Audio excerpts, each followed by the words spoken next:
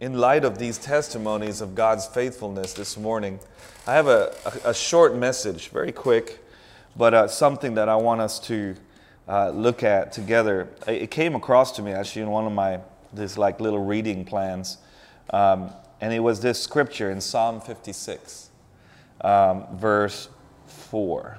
I'm going to look at a couple translations for this, but if you have a Bible on your phone or anything, just have a quick look. And I believe this will encourage you, bearing in mind, remembering about God's faithfulness and His promises, which will not only help us to survive, it'll help us to thrive. There's a difference with survival and thriving, living. Thriving means that we're able to live beyond the moment, even if it's painful. We're like I'm saying, we're able to go through something in faith. Some of it takes patience. Mylene's story, it took 3 years to see God's faithfulness in something that's important in her heart. And God knew that. But it took her faithfulness, her storing away stuff, and then suddenly the time comes and God shows Himself faithful. And she's overwhelmed, And then when we see a sister going through a hardship, that peace that she carries that goes beyond understanding is because of God's faithfulness. And if you read this in Psalm 56, verse 4, I praise God for what He has promised.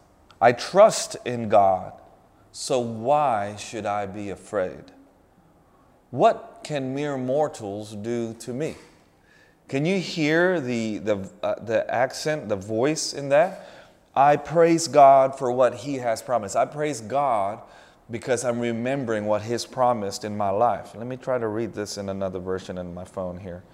So the question this morning is, as we hear this scripture, can you remember or do you know what God has promised over your life?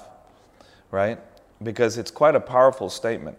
I praise God for what He has promised. In God, whose word I praise. In God, whose word I praise. In God I have put my trust. I shall not fear. What can mere man do to me? So the first thing is, it says there, I praise God for what He has promised, right? That's the New Living Translation. In another translation here, it says, in God, whose word I praise. So my first question this morning is, can you, in your own personal walk, and your testimony here is you've asked. Mylene even asked, before my birthday, I'm believing that you're going to give to me what you promised. I believe this. Can you say, God, this is what you've promised me? If you can't figure out what that is, then let me read the other version of this scripture. In God, whose word I praise. Where's His word? Right here. It's what we're reading. So if you're not sure about what promises to believe for you personally, read His word and see what He says about you. If you're feeling like alone or discouraged, read the scriptures that describe God as the one who loves you, the God who satisfies you, whose rivers of living waters you will never thirst for, whose bread of life you will never hunger again. You see, the promises that we believe in aren't like fairy tales. They're based out of His word, and that's the beauty. We can come back. So whatever we're believing for in relationships, personally, in public, in groups, whatever it is, in work, just say, God, I'm going to praise you because of your word. Your word says I'm free. If you're suffering from fear, I am free because God has said so. It says that by His stripes I'm healed. So I praise you because of your word. That's a promise for you if you follow Christ, right? So therefore, when we look at these testimonies, they walk with a peace beyond understanding because they're believing in a promise that's beyond themselves. It's a promise that's made on God, His covenant, His promise, His word, which He says He can never refute or ever return void, like empty. So His word is segurado, is secure for today. Isn't that amazing? And then it says there, so I will praise you, and then I will trust you, and then I will not be afraid. You see the steps? I will praise God because of who He is, because of who you are, because of your word, I will praise you. You see, so that is a fantastic mindset for us today. We start with praise because of what His Word says. Then we're trusting in Him, right? By asking, say, God, here I am. I'm trusting you. I'm living in accordance to your Word. And I love it because when we praise and we trust, then we can walk without fear. The world is filled with fear. Some will say, I'm not afraid of anything. I'm like, well, I don't know, your life kind of shows that maybe you're a little kamikaze because you're not sure about what tomorrow will bring, or you don't have a peace in your life. So, and then the final section of this verse is, what can mere man or mere mortals do to me? What can the battles, what can these circumstances do to me when I know that I can trust in His Word, regardless of the circumstance? And therefore my mouth will utter praise. And that's what I just want to encourage us today.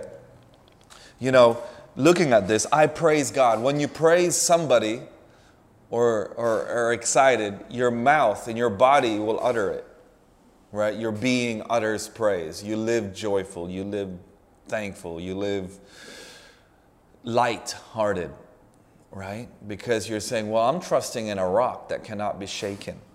I'm trusting in a God who's made a covenant promise with me and put His name on it, not my name. It's His name that's on the line, not mine. That's why you can say to folks who are struggling and say, well, if you would trust in the Lord, you can trust not in any man or even in yourself, but you can put that burden and lay it down. And then praise Him for what He says you are. I'm a daughter. I'm not abandoned. I'm not alone. You know, God is with me. Though I walk through the valley of the shadow of death, you are with me. And that to me is a great way. So today, literally 3 points of encouragement. 1, praise God because of His Word. Because of it. His Word is His promise. His Word is bond. You heard that? My Word is bond. It's unbreakable. His Word is bond. Bonding to Him and to us. So praise Him because of His Word, because of His promises are secure. Then trust in that. There comes a time when we don't need to keep asking. We trust. We've left it there and said, now I'm walking on those promises. You know, you look at Tal. She's walking with those promises regardless of the circumstance that was clearly still looking at her, along with her family there.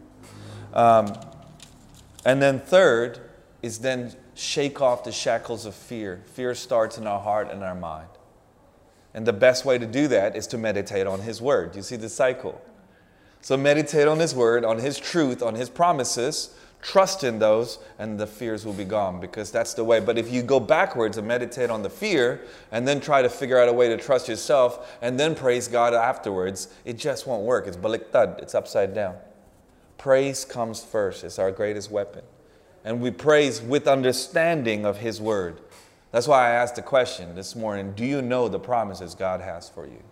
If you're not certain about those promises, then just read His Word and believe in that, trust in that. That's what He says. His Word is bond.